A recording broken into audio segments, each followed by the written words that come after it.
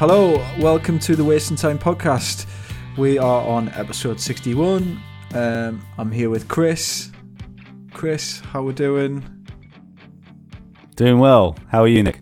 Not too bad. Not too bad. The weekend's here, so in good spirits. Any news? Much been going on? No, I don't think so. What about with you? Checked out a couple of bits this week. You'll be surprised to know. Oh, okay. This is always a nice bonus. Go on. What's been on your radar? Useless ID. I love Useless ID. Always have done. Always been a big fan. Oh yeah, I forgot that you have that little soft spot for them. I have a very soft spot for Useless ID. I remember seeing them at Trillions, like in Newcastle. I don't know. Must be talking like 10, well, probably 15 years. Going on 15 years, maybe 10. But they just blew me away that night, and been a big fan ever since. Well, I saw them in 2001, I think, in Brighton, and that was kind of around the time, just after they did that split with the Ataris, and they were on Kung Fu Records. Is that why you stopped liking them? I was really into them. Because they did a split with the Ataris? No, well, that was why. That was in the days when I was into the Ataris, so that's how I knew about them. But then I just kind of, stopped paying attention to them. And then I remember several years later, so the sort of mid-2000s, you were on about a new record they had, and you played me some, and it was really cool. So have you kind of like paid attention to them sort of throughout this whole time, whenever they put out? Because I think they've been putting out music every couple of years or so. Yeah, not really regularly, but seem to have kind of, like you say, a couple of year breaks and they put something else out. But bringing out a greatest hits album in May called Most Useless Songs. Yeah. But they put a couple of new songs on it as well. So there's this new one called Same Old Revolution, which is really, really fun. And how is it? Yeah, it's good fun. It's a good fun track, a little bit political, but not too heavy. Yeah. But the video is really cool as well. They've got like loads of like fans and like band friends on the video. So like Ian Grushka's on it from Newfound. They've got is he? Got like the Descendants on it. Kind of other artists from other bands. So it's quite a cool video as well. So check that out. All right, nice. So I look forward to that. I will. Greatest hits, most useless songs, I call it. So okay. There's that, and then I saw The Main brought out another track from their upcoming album. Yeah, April 7th, the song was called, I think. Yeah, I much prefer it to that first one, Sticky. Have you listened to it? Yeah, I've listened to them both. What, so you're saying you like this newer one? Yeah, I really like this new one. Yeah, it's cool. I think they're onto a good thing these days, and I can see why they've got so big. They've kind of really got their own sort of pop rock sound, and it's just really kind of like I was saying to him when he was on our show. Yeah, like because in the early days they were just a kind of another by the numbers sort of emo pop punk band, but they've kind of really got onto something as the years have gone on, I think. But that's it in terms of new stuff. I saw a post earlier about that 2000 Trees Festival. They've added like a load of new artists to their lineup for this year. Obviously gearing up for like outdoor festivals happening in July, I think it is. Oh right, so that's at time of recording. That's going ahead, is it? Yeah. Unfortunately, it's the weekend of your stag do. That would have been a cool stag do, wouldn't it? Oh, that would have been a good one. Yeah. Yeah, I think Roma on it. Previous guest Rome, like Jimmy World are headlining, but the Get Up Kids are on. Few previous guests are on that bill. Oh wow, okay. But yeah, I feel like it's optimistic thinking that Get Up Kids and Jimmy Eat World will be over to play a festival in July, but I'd love it to be the case. Yeah, let's just keep our fingers crossed for a stag do at least. Yeah, at the very least. yeah. It'd be nice if that could happen for sure. Probably, not to break any spoilers to you, but you're not going to the 2000 Trees Festival for your stag do. Yeah, that's not shock horror. One thing that I saw that came out this week or the week before was Pacific Ridge, who often release tribute compilations. Like, they've done a Movie Life one before. They've done an Alkaline Trio one before. They've done a Blink one, but they've got a New Found Glory one out. I don't know if you've heard any of that, but that's an interesting listen. I haven't. No, any good? Yeah. Some of it's okay. Some of it's terrible. It's interesting going through it, seeing what different bands have done to different songs. Do they actually? Some of the metalcore stuff is just embarrassing. Okay. I was going to say, is it like a like for like? It's variation. Right. Okay. Fair enough. I don't know. It feels weird listening to that kind of stuff. That's like a cover of like one rock cover for another rock cover. If you know what I mean.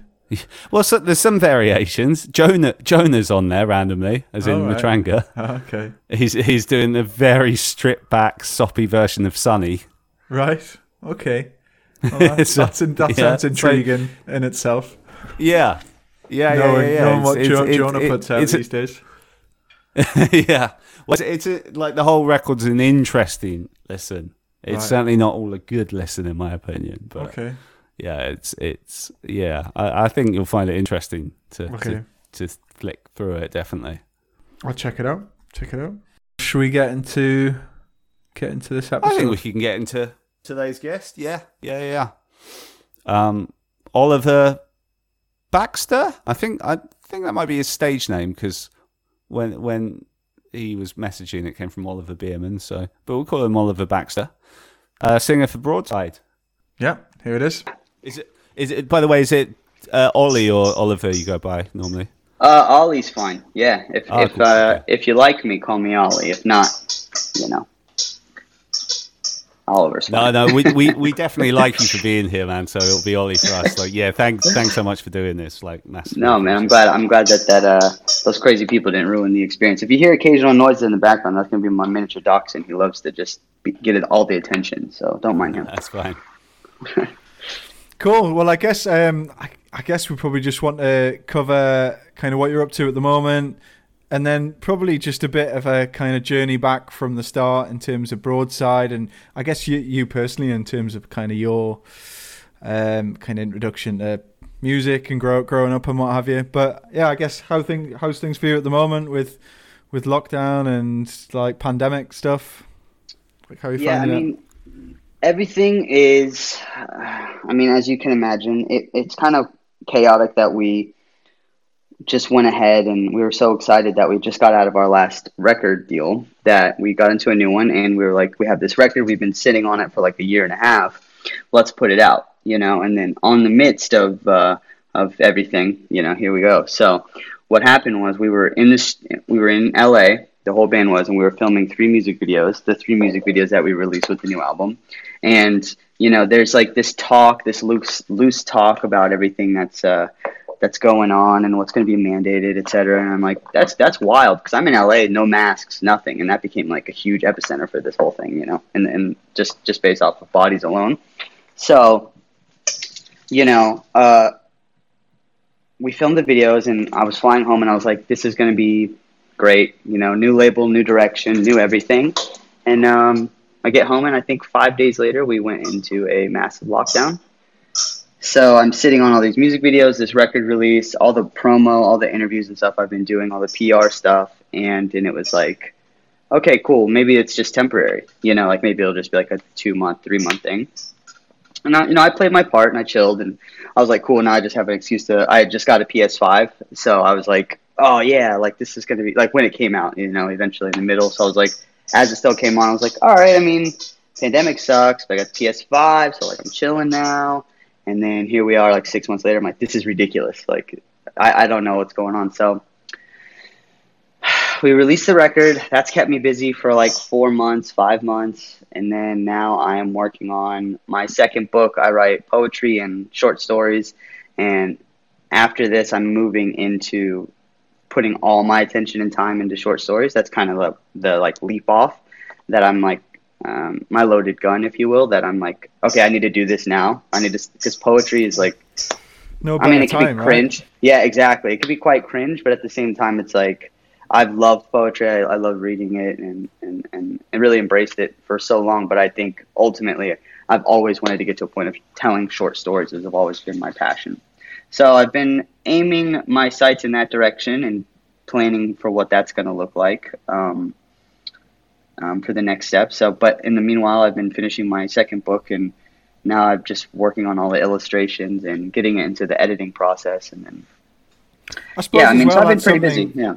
I suppose that's something as well, maybe longer term. Obviously, now is a great time to kind of focus your time on that. But hmm like, is that not something that's you can maintain as well when potentially the Broadside stuff picks up again and tour starts again, and you got your time in the bus and wherever you're Yeah. traveling to do that as well, right? Yeah, that's been the biggest shift is usually I'm doing this when I'm not busy, playing shows or getting ready or sleeping or nursing a hangover or whatever. So it's like, um, it's been odd to be home and try to delegate my time between that goddamn PS5 and writing.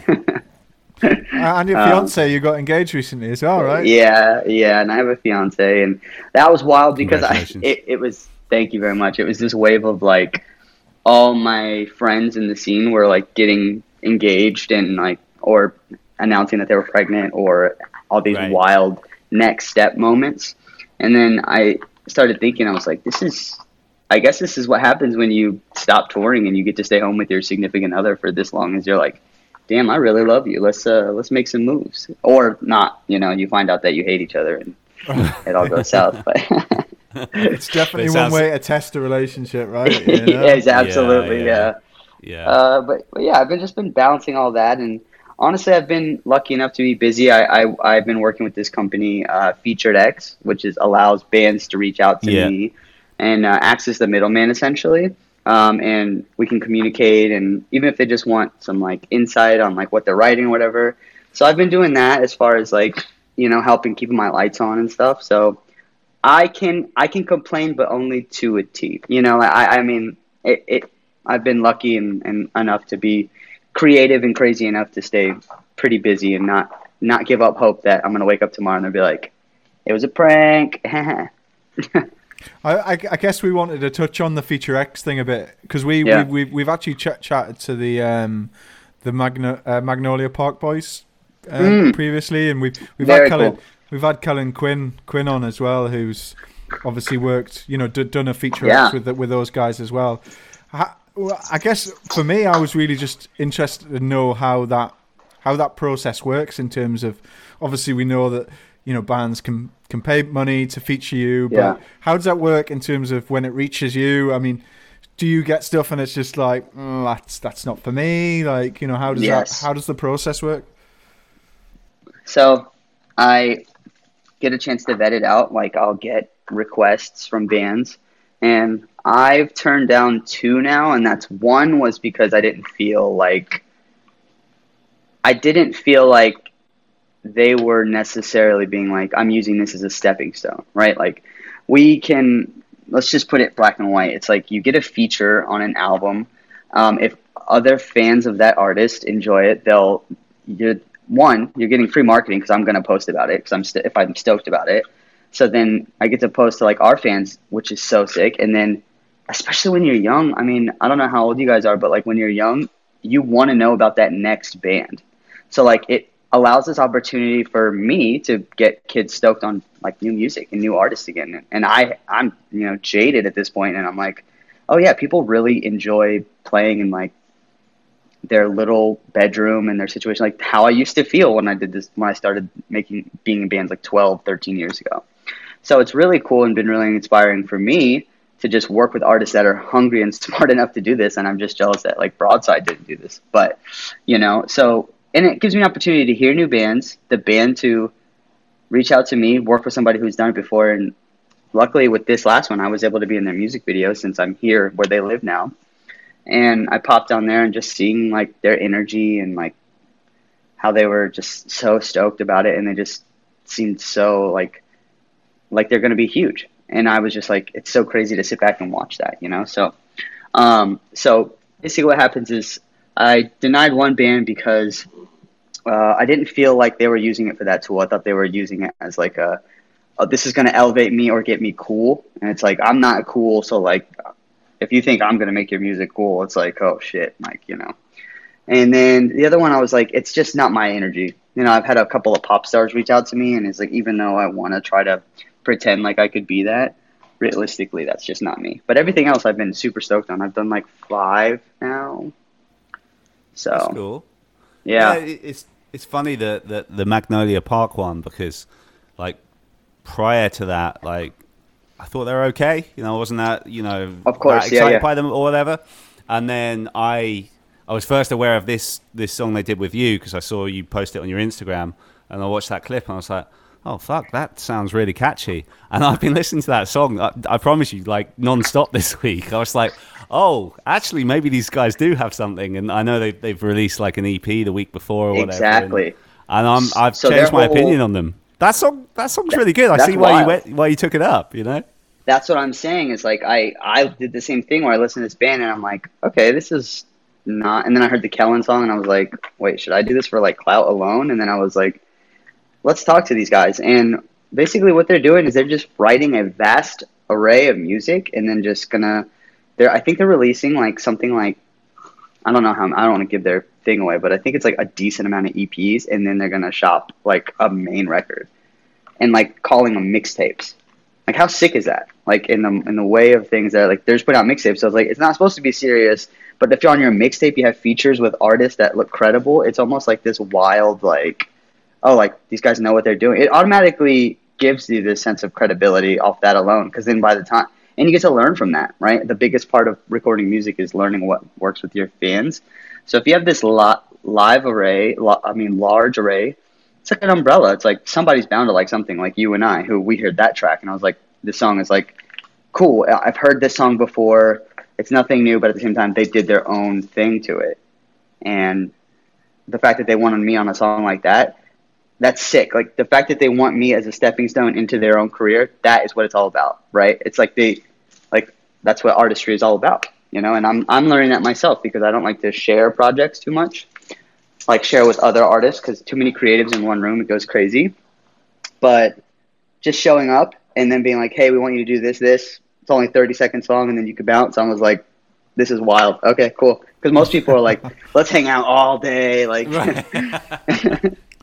so it was rad. And I was like, you guys are definitely, and that's what I like about them. It's like not even their style of music, but their like work mentality. Because it is work, right? There's music, and then there's like music business. So they kind of feel like a bit of a new breed now as well. Like the bands like Magnolia Park that are coming up in like such a different landscape to like you know the bands 20 years ago. Yeah, Nick, I've just remembered because I think, correct me if I'm wrong, when we spoke to one of them, he was on about how I don't think they've ever played a show. No. I'm sure he said that. You know? Yeah, I don't think they have. And like, you know, for you know, I'm sure obviously for you, Ollie, and for Nick and I, like, you know, growing up playing in bands, like that would just be, if you want to get somewhere, that's unheard of, you know. So it's it was like you have to tour for like 30 years and then you get to play one opening show for one band you don't like, but everyone else does. Yeah. Well, I guess that's probably a good opportunity to take it back in terms of your kind of upbringing. So obviously we know that you kind of joined Broadside a little bit later. Right. What kind of pre-Broadside, kind of, you know, what was your upbringing like? What was kind of your first introductions into music? You know, what were you listening to as a kid growing up? So growing up, I was raised, my stepfather was really into like thrash metal and like skate metal and stuff like that. So we had a lot of like suicidal tendencies, but like also Iron Maiden and like just really cool shit like in our household. And, you know, my stepfather was super young too, so he was like working on his car and listening to all these cool bands, you know, and he had like 2 tattoos, and I was like, whoa, this guy rocks. But then I think I hit puberty and I really started loving the ladies, and that's when I found like R&B music, because it was like on MTV. It was like Usher and R. Kelly, and I was like, whoa, like that's crazy. And I don't know why I liked it. I really enjoyed the like I don't know. It just happens, you know. I don't know. But then I tried to collaborate the two, and it was like this weird. I felt like Jekyll and Hyde every time I would try to listen to these different genres. And then I heard of a band called Linkin Park, and I was like, this is the best thing that's ever happened to me because there's like hip hop inspired things and melody with this kind of intensity, and I thought that was rad. And then I heard of bands like Korn and yada yada, and then I got into my emo phase, and I heard of Saves the Day, Taking Back Sunday, Juliana Theory, early MCR, and it was really like, okay, so wait, you can yell and be emotional, and that's what really started making me think. And that was right around the time I was like 14, and that's what I started recording stuff. I think in like a one. You remember those computer mics that would like wrap around like a pop star? Like they would be super dinky. They look like they're trash essentially, or like the microphones from like the Guitar Hero game. I think I started recording like demos in my house on like, I'm trying to think of what I was using. Audacity maybe is what it was called or something like that. Yeah, we use that still for this. Yeah, for so and it was just, I think just noise, like because it was all recorded through this mic, but then I put it on mixtapes, and I got those little things that you print out that cover the front of the CD, and I would draw on it, and I think I called myself like Modern Dream Crisis or something, because then I could be MDC, right? And then I sold it to kids for $2 at my job or at my school, and they were like, "This is cool, you're in a band." And I was like, "Yeah, my whole band." And it was just me recording different instruments through this little shitty mic. And then, yeah, I really wanted to be like Taking Back Sunday. And my adult life, when I was in bands in high school, I tried to go for the whole metalcore thing because that's what was around. And then ultimately it just ended in this sort of like, I was in a few like progressive post-rocky bands, like kind of like ethereal, dreamy, heavy bands. Then I graduated high school, and I was about to sign, this is kind of boring, sorry guys, and then I was about to sign this contract with this guy who I was trying to do solo R&B at the time, like when I was like 19, 20. I know, my whole time span is off, but I reached out to this guy on Craigslist, and he was trying to get me to sign a contract, and I almost did, to record like a 5-song, like it was like a local radio station guy for like from some R&B stuff, and it didn't work out. And I was putting videos on YouTube at the time of like my voice, and I think I did a few like old Emerosa covers, Usher cover, and that song Stand By Me. And this guy emailed me through YouTube and was like, "Hey dude, I love your sound, your voice is really cool, you're like heavily tattooed, would you want to be in a band?" And I said, "Sure, where are you guys from?" And he was like, "Oh, well, we're in Virginia, we're on Warped Tour right now, but our singer just quit, we're in Virginia, do you think you could like come meet us there?" And I was like, where were you based at the time? So I had just moved to the East Coast like 5 years before that. So I was raised in like Las Vegas and California and surrounding areas like that. But then I had my cool stepfather, he passed away. Then we moved to the East Coast, and that's when all the emo came in, because trauma, you know. So, and then, yeah, so I was like, this is crazy, but I'm in Virginia already. And he was like, "Whoa, what the hell? Here's our practice space. How close are you?" And it was 2 blocks away from me. So I go one night, I'm literally reading the lyrics off the paper, and they're like, "Hey, you want to be in our band?" And at the time I was doing full-time maintenance man, like crazy shit, like cleaning up people's toilets, fixing sinks and all this stuff, like miserable as hell. But I was like, oh, I'm 21, 22, I got to get a serious job because I didn't go to college. And then all of a sudden I get fired and replaced like 2 weeks after I joined this band. And they're like, "Cool, you want to go on tour?" So we did like an East Coast tour of the States. I think I got paid like 5 French fries the whole time. And from that point on, I was in Broadside. And then they were 6 on months Warped Tour later, already at that time, were they? yeah, so they were doing the whole follow the lines and sell their CD to kids going in. Okay. And then yeah. And then I think Pure Noise was working. That was when they were working because they were really pushing Champs at the time. and I think they went out to them. They went out to them and said like, "Hey, on the last day, you guys can come in, and we'll get you in on our guest list, and you guys can like go sell your CDs inside or whatever." And they were like, "Holy shit!" But he quit before that, so that never happened. Regardless, it's just kid stuff like that you get so excited about. But so yeah, that was that. And then like 6 months later, I wrote my first song with them because I was going on tour with them, singing their songs. And then we wrote a song called Storyteller. And the drummer, the one who reached out to me, and I sat and we cold emailed everyone. We found an email list online. It was like, it was on 4chan or something. I don't know, but it was like all the alt press people, all the people who were just like, "Hey, new bands, like check this out. Here's a music video that we paid our friend $400 to like shoot for us." And then yeah, next thing I do, I woke up the next morning and Alt Press Japan had posted about us, which made Alt Press post about us, which made 2 months later labels started reaching out, and that was that. So I mean, how quickly did it pick up steam from there? Then I mean, were Yeah. tours booked pretty much straight from there? Like, So we had tours booked. It's funny because the band that we toured with, I'm on laptop. The band that we toured with after we got signed is 3 of those members are now in my current band, which is funny.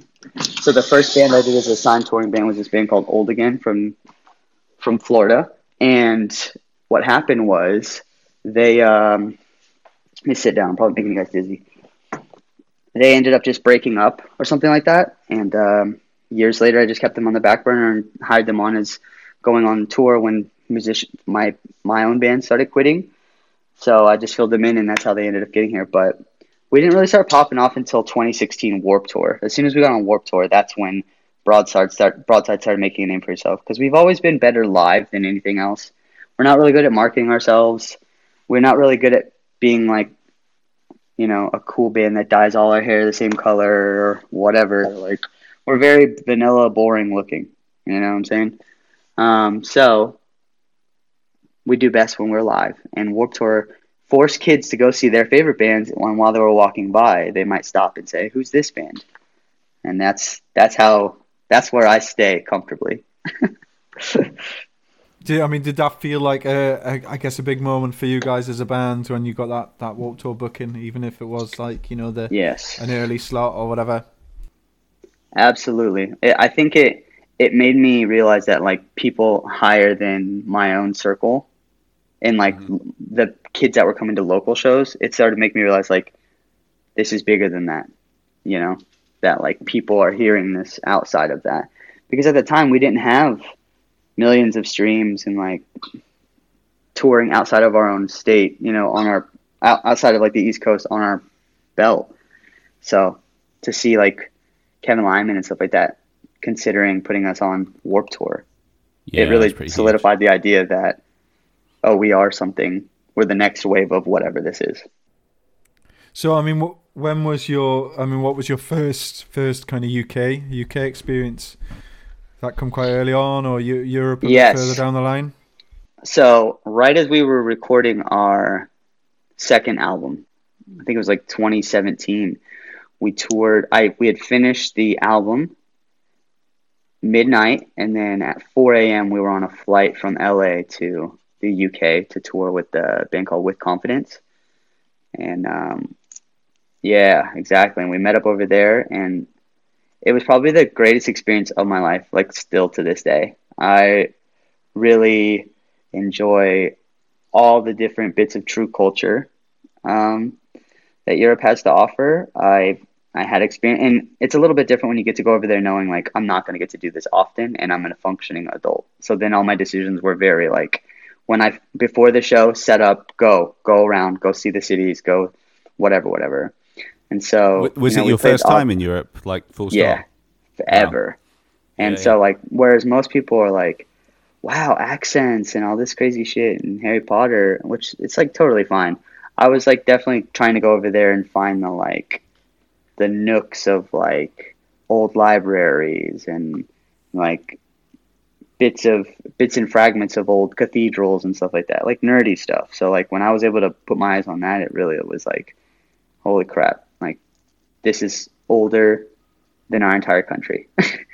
Right. you know, and just seeing like some, Yeah. but then just what really took it away is when I got back down to reality and I went on stage and we did the thing that we came to do, and there was kids singing the songs, and I was like, this is insane. I think the first time I ever got really mind blown is we played this thing called Galaxy Fest, and it started in Germany, and it was like state champs. There was like a bunch of random bands that were playing slam dunk. They just threw it all together. Oh, okay. And yeah, when we went to Germany for the first time, Cologne, Germany, and there was like 300, 400 kids screaming along to Coffee Talk, I was like, am I famous? Like, where's my money? Because if this is fame, this is crazy. Because like, I was like, I can't believe like they would come up to me and like speak a little bit of English, and then I was like, shit, like I'm in your country, I should know, I should speak to you. But it was just a bunch of like standing around, and I was just so, I was like so grateful that they were around me, even though I probably came off like totally a creep, you know, like, Right. hey guys, so Germany, right? But I think that was the first time I was really like, I think I cried that night, you know, because I was like, this is crazy, like Yeah. Germany, you know what I'm saying? Cool. So, I guess would you want to chat about Victory a little bit? Obviously, you've had quite a long-standing relationship with Victory. Obviously, you talked about Taking Back Sunday being like a bit, an influence from from your younger years. How did that come about? Like, how did that relationship start? Obviously, it must have been pretty mad for you at the time, right? Yeah, in my group of friends and in my circle, I'm always the one who's like probably pushing things a little too far. Like, let's just see what could happen. Which is good to have those people around, unless they're like a total frat boy or something, because then they usually, you burn something down or something. But when it's like ambition, which is, let's say that's what I have, right? Not foolishness. Let's say it's ambition. We got an email from Victory, from Tony, the owner of Victory at the time. And he was like, we heard your song, Storyteller. We'd like you to come to Chicago. We're interested in signing you. Now, my band was like, I don't know, I've heard some bad stuff. And I'm like, everybody's got bad stuff, right? And they're like, yeah, but I've heard some real bad stuff. And I'm like, yeah, but we can be the one to change them, you know? Yeah. Like a broken relationship. Yeah. But so I was like, look, no matter what we do, we're never going to get to the next level of what we're trying to do without financial backing, without support. We don't know shit. I don't know how to put ourselves in a magazine. I don't know how to do that. We're not rich. So we go to Chicago with like $25 to our name. We go to Chicago. We pay for the van to get us there and all our gear. We go to this warehouse that they told us to meet us at. I'm planning out a whole set, what I'm going to say in between. I don't know who's going to show up. Basically, like 30 people show up. It's the entire floor, like PR, marketing, because it's all in-house at Victory. It's like screen printing there, photography, Instagram, all those people. And then Tony, the owner.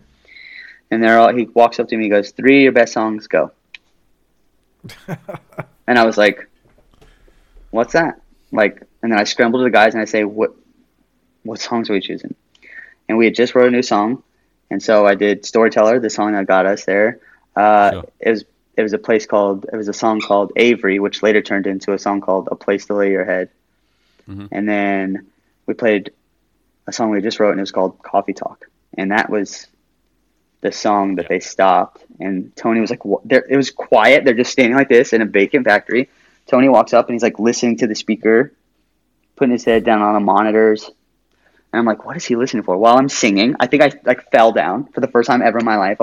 I fell down. So I was like, what are you doing? Like, but we were just playing it like it was a show. And then he was like, all right, cool. They left the room immediately. They're like, we'll be in touch. And I was like, shit, what do we do? Yeah. So we put our last gas money on credit on our drummer. He had a credit card. He was the only one with a credit card. And we put the gas home on that. And then the next morning we woke up to an email saying that they wanted to sign us. So, That must be I was a good like, feeling. yeah, it was really good for me. The guys were like, holy crap, I can't believe this is happening. Mm-hmm. And then we got lawyers, and then we just boom, boom, bow. You know what I'm saying? So it was surreal because my whole headspace was, they made Take Back Sunday.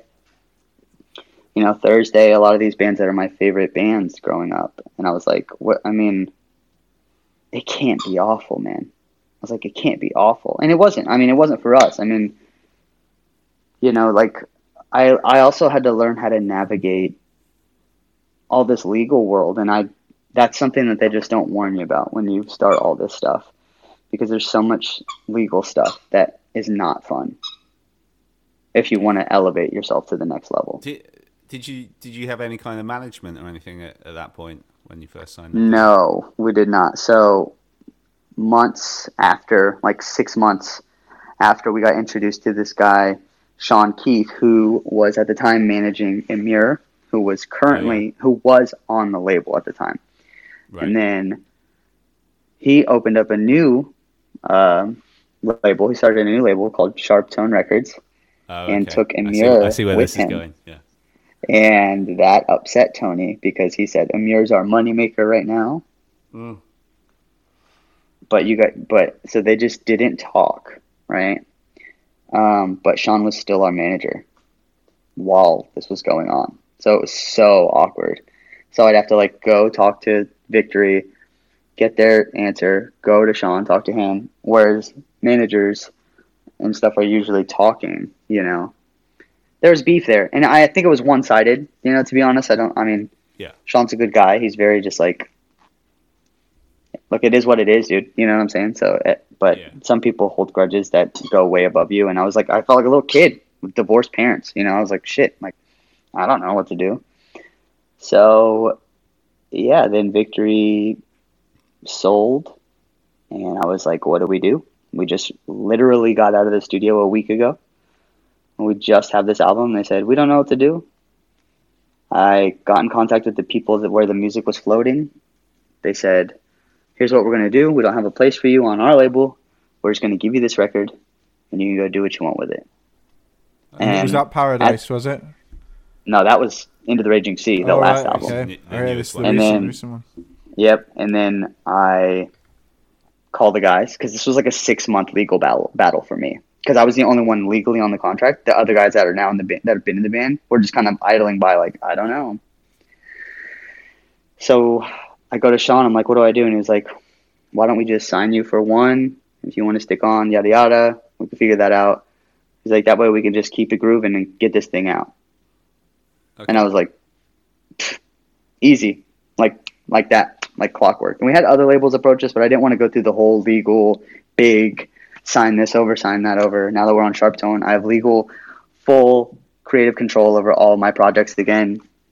And I'm navigating this new space a lot easier, I think, because I'm on Sharp Tone, as opposed to dealing with all this new startup stuff that I'd have to usually put in, So, how's the new record? Obviously, you haven't had the benefit to go and tour the shit out of it.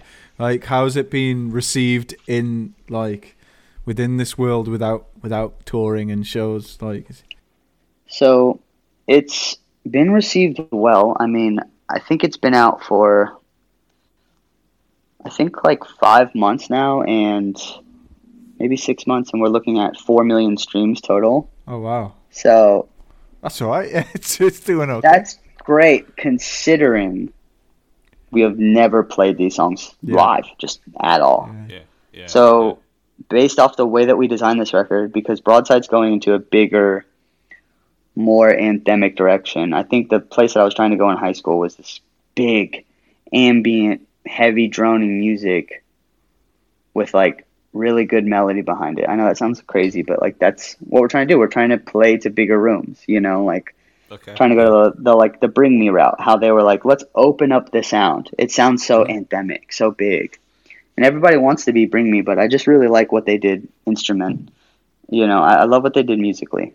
So that's, with this last record, we wrote half of it kind of in the vein of old stuff, and then where we want to go. Some of my favorite songs on the record are much bigger, more anthemic, heavier.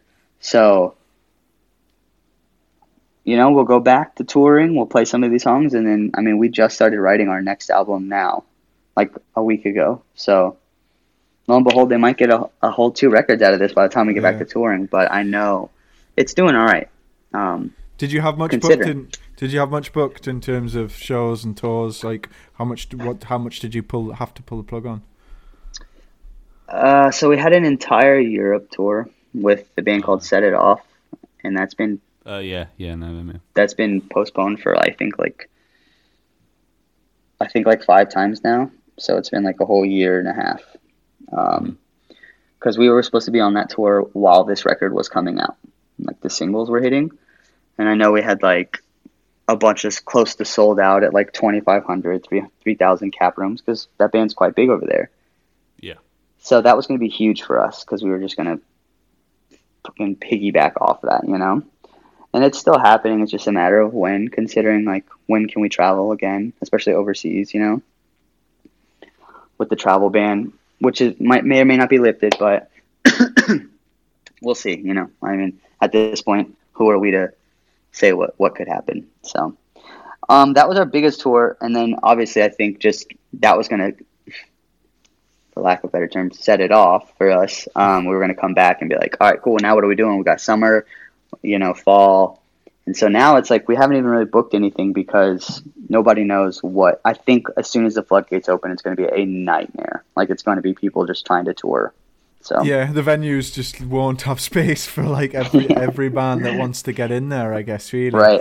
And maybe the fact it's you know, opens the door as well to like more of a festival kind of type gigs, especially with outdoor shows being safer and what have you. I guess that's actually really smart. Yeah, that would make a lot more sense then. And again, I mean, I love those sorts of things. Everybody could be happy. They bring mass amounts of people. They make lots of money. It's good for everybody, you know, especially considering the outdoor thing. That's it. I never even thought about that. Yeah, I know Slam Dunk. You've done Slam Dunk before over here. Yeah. Yeah, I think they postponed till like September or something this year. Yeah. I love Slam Dunk, man. Another incident that changed my life was being like near blackout and seeing Jimmy Eat World play live for the first time in my life when I was like, nice. Just moments like that, you know? So you got to think nothing ever good has happened in America for me, so just kidding. What's your favorite Jimmy Eat World record? Just on that subject. So I think obviously there's the obvious answer. So I'm just going to go with that. But Futures holds it close, like in my eyes, like, oh, wow, like I really love this album. I'm a music fan. But then, of course, I think the first one with or the one with the trophy on it. What is it with the obvious, like the middle and all that stuff? Oh, Bleed American. Yeah. It's Bleed American. Clarity for me, the first one, I think, is probably the one that stands out. Yeah, Lucky Denver Mint and all that. Can we talk a bit about your writing? So you put out a poetry book late 2019, and you're currently working on your second one. And you mentioned at the start of this chat that short stories. You want to move into short stories? Yeah. So ultimately, I've always been like a weirdo, nerdy kid, and I've always written like short stories. It comes in bursts of like, I think it's being raised by Disney movies essentially, where it was like they just try to wrap it all up in one swoop, and you're like, oh, I'm there.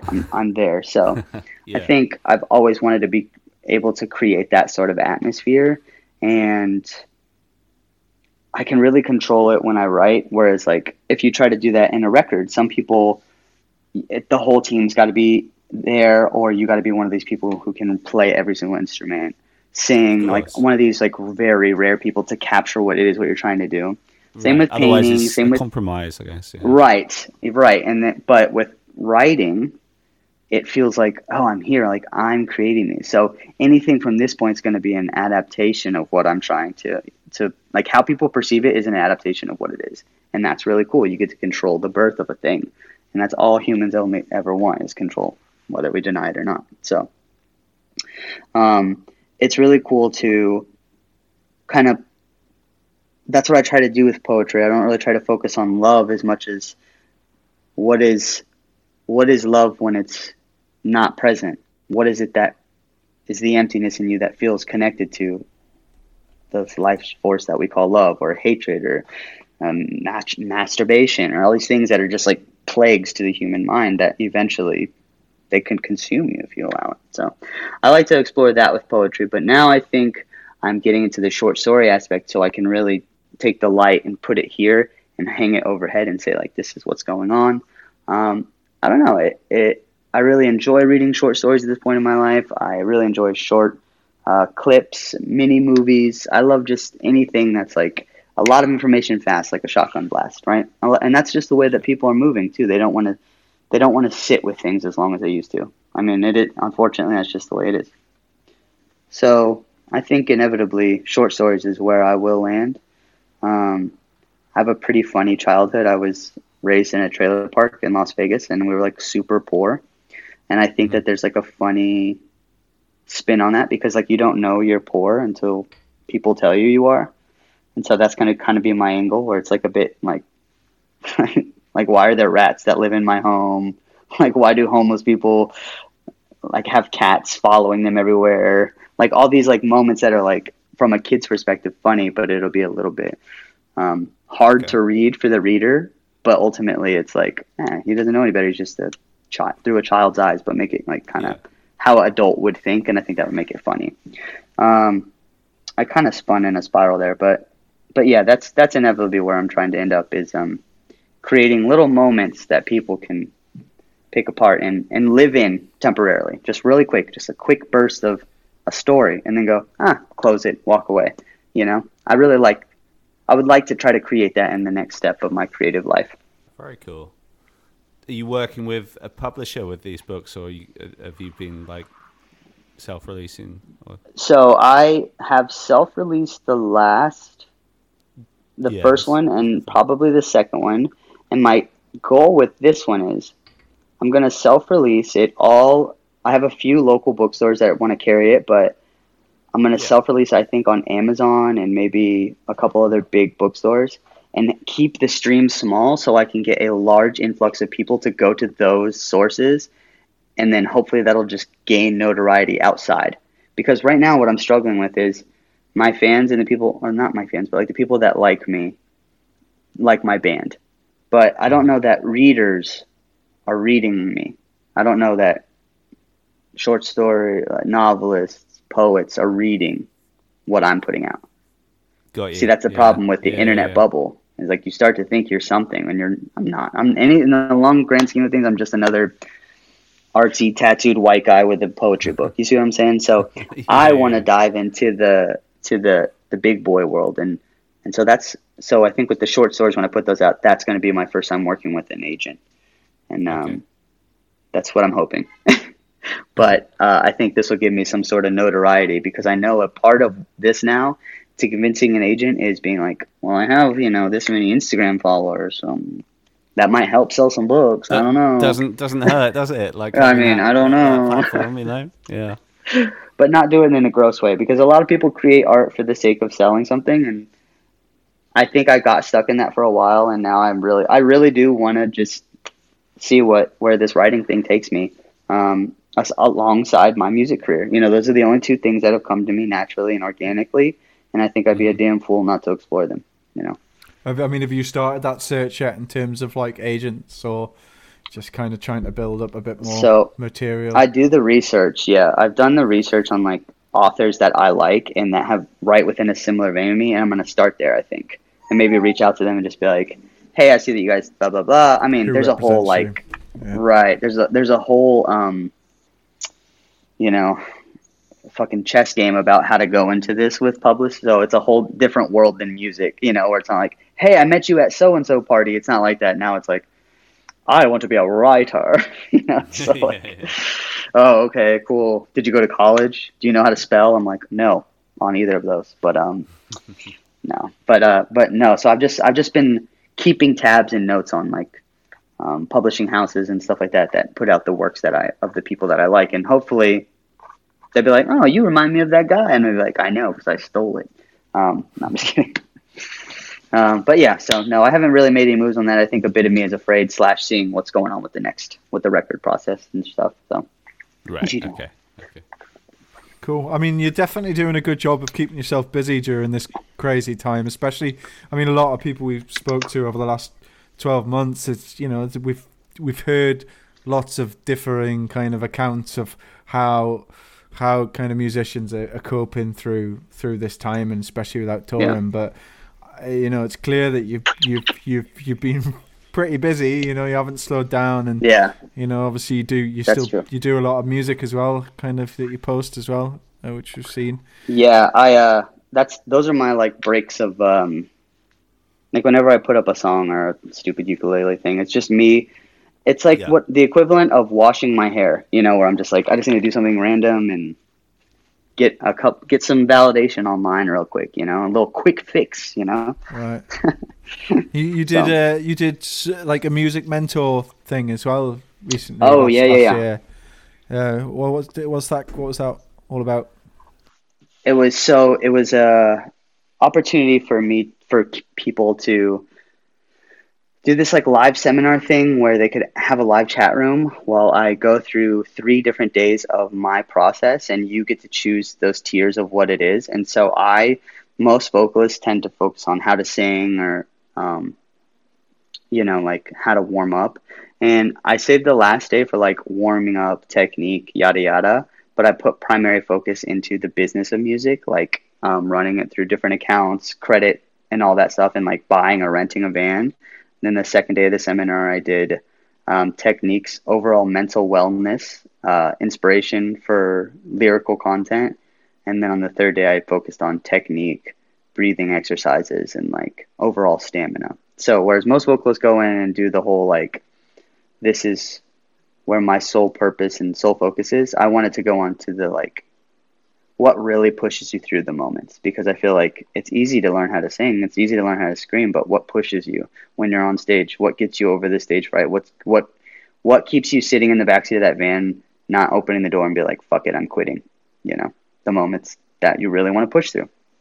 And so I wanted to go that route. So I did this seminar and with the music mentors, and it was really cool. I think I had like 25 people show up, which is awesome.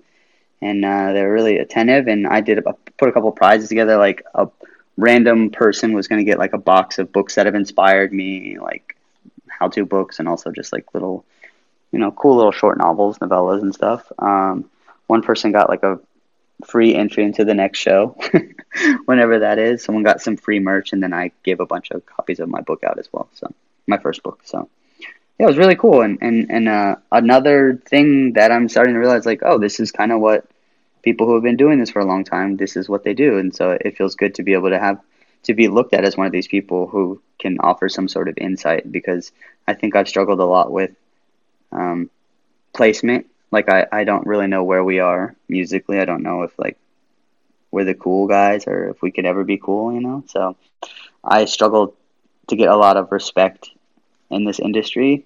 Maybe it's because I'm short and it's an insecure thing. But it was really nice to be rewarded with opportunities like the seminar or, a featured X, like that sort of thing. It feels just like gratifying in ways that this is what I want to do, is to now create and give back in the community that I had to learn in. So it feels pretty good. Yeah. Nice. Cool. So yeah, I guess we were just going to get on to, obviously, you being quite busy, but what are the other guys kind of doing to kind of keep themselves level, I guess, at this time? So our drummer, Jeff, he pretty much is the techie guy in our band. So he's all the engineering and stuff like that. So he's basically taking the fragments of demos and stuff that we've been recording and putting them all together and structuring them into things that actually sound like songs. So he's just created a long line list of a Dropbox that is just 60% done songs for the next album. And it's funny because like we send it off and it's like a gamble, because my this take or that take, it could be so choppy and poorly recorded, and he's just like, oh, no worries, da da da da da, and replicates it and or enhances it. And so he's been working on that, and he's actually moving down to Florida. He's the last one that's not here, so he's moving down next month. All right, okay. Our guitar player Dom, he is responsible for all the merchandising and like merch design. So after we signed to Sharptone, it was the first time that we ever, even though we had been a band for 6 years, it was the first time we ever had our own merch store. So we've been able to just put up designs there. and like sell shirts like while not touring and do a bunch of cool gnarly stuff that we've always wanted to do outside of playing shows. So that's been fun. He's been focusing on design and just his life. And our bass player Pat, they just got their first ever guitar endorsement, so I'm sure they'll be announcing that pretty soon. So they're really stoked because they've never, like I said, they're newer to the band, so they haven't gotten anything free before. So they're like, free guitar, and I'm like really stoked for them. But I mean, I can imagine, so they're working on that, and I know he's trying to become a PC gamer, so I think he's building a PC right now. Yeah, I think everybody's just been just kind of waiting. You know, we have a nice chain of command here where we kind of, when things need to get done, they get done. You know what I'm saying? So, yeah. Especially at this point in our career, it's like, what are we doing? If we're not doing anything, we're just wasting time. You know, we're lucky to be here. So, obviously, you mentioned you keep postponing the Set It Off tour. Yeah. Outside of that, have you, Broadside wise, have you been able to make any plans for 2021, or is it just a little tricky to do that kind of thing right now? It's tricky to do that kind of thing. We are thinking of the next. We have a couple. We're considering how we're going to go about releasing more music. Like, are we thinking like, yo, should we just write 2 singles right now and put them out to keep this time busy? Yeah. And we're kind of leaning like maybe that could be a possibility for us, and like shoot music video for them. You know what I'm saying? And get all the work done now, as opposed to trying to do it while on tour, because that's always a nightmare. So that's a possibility that we've been doing with tour and stuff like that. It's been nil. It's been quiet on that end. So we'll just see. Okay. Fingers crossed. Okay. Fingers crossed. Yeah, fingers crossed. Yeah, for sure. Right, Chris, do you want to do your quick fire questions? Yeah. Should we do them alternately? Go for it. Yeah. All right. Okay, yeah, if you're down, Ollie, we're just going to give you some... Yeah, hit me. So this is something we used to always do at the end of the show, and we stopped doing it. We just brought it back. We did John from the Main last week, and cool. As a kind of like bringing it back, and it was fun. So I think let's keep doing it. So let's just get into it and see how it is. Okay. All right, first one is... which movie can you watch over and over again? What's your like go-to comfort film? Which movie could I? All right, Jurassic Park. Yeah, the first one.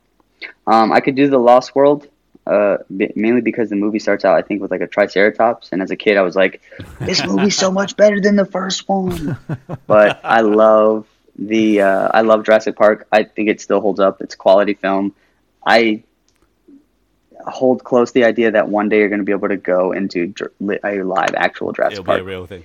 And I don't know, it's so like simple-minded. There's so many like 90s moments that you're just like, yeah, you know. So yes, for sure, Jurassic Park. Okay, cool. Okay, so we've got food heaven and food hell. Food heaven. So are we doing like 3-course meal, or how are we setting it up? Up to you, man. Yeah, like whatever. If you want to go 3-course. Yeah. All right, check it out. All right, so we're going to start out with... All right, I'm vegan. I'm going to just preface it with that. All right, so nice. We're going to start out with... All right, a tall glass, very generous glass of Sauvignon Blanc, a cup of very nice room temperature hot coffee, vegetable lo mein, extra spicy.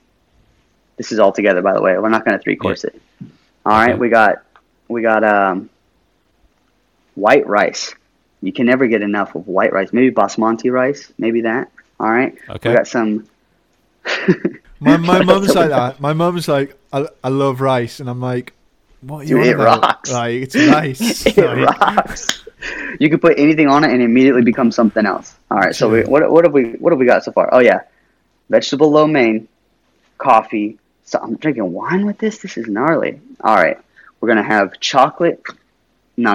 We're going to have yellow marble cake. So yellow with chocolate marbled in it. Chocolate icing. Vanilla ice cream. Rainbow sprinkles. Wow. French fries. I feel like you're getting too excited here. We need to move on to food hell. All right. I mean, that's a unique answer, to be fair. Yeah, go on. Yeah, food hell.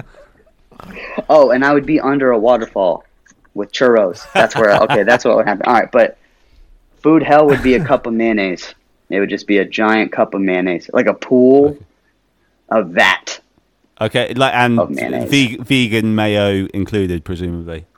No, it'd just be hell. It would be probably not vegan. That's how murderous it would be. Okay. It'd be just yellow. It'd be kind of dry, so it's a little yellow. Okay. Not a fan Okay. of mayo. Yeah. No. Favorite TV show? My favorite TV show. Well, I really like The Sopranos. We just started watching that again recently. Yeah. Me and the Which wife season just are you started. on?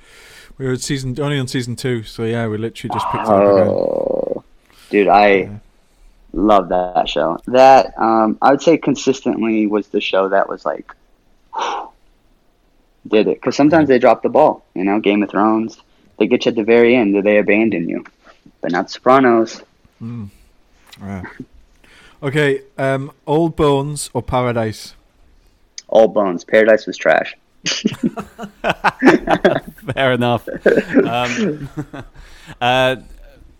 Obviously, this putting you under pressure. But if you had to pick your 3 favorite bands, any genre, any my time. 3 favorite bands.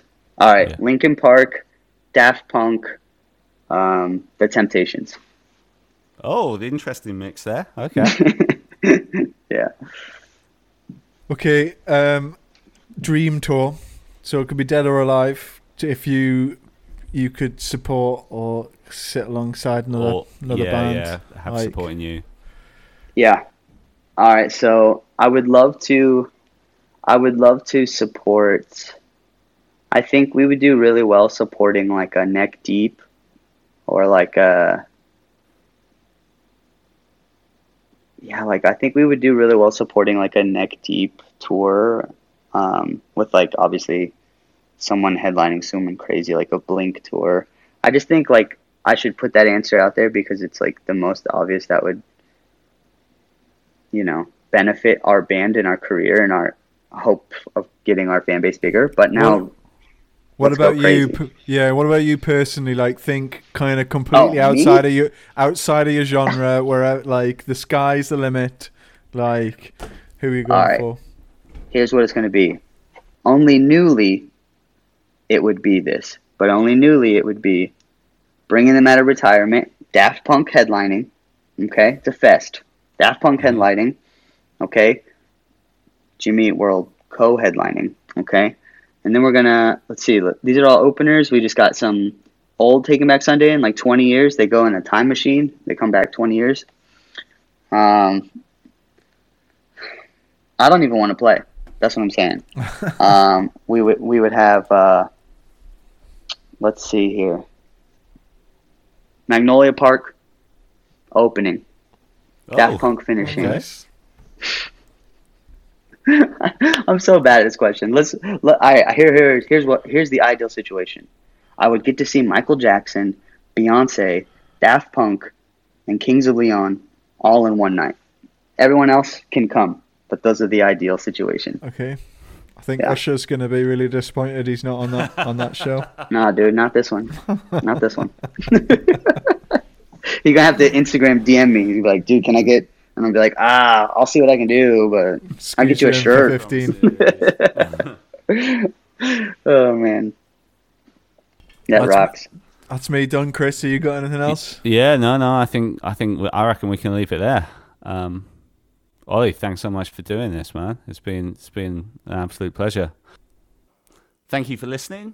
If you liked what you heard, we'd love it if you could subscribe to us wherever you get your podcast, whether that's iTunes or Spotify or Stitcher or anywhere like that. Also, check us out on social media. If you just search for Wasting Time Podcast on Instagram or Twitter or Facebook, give us a like or a follow on any of those.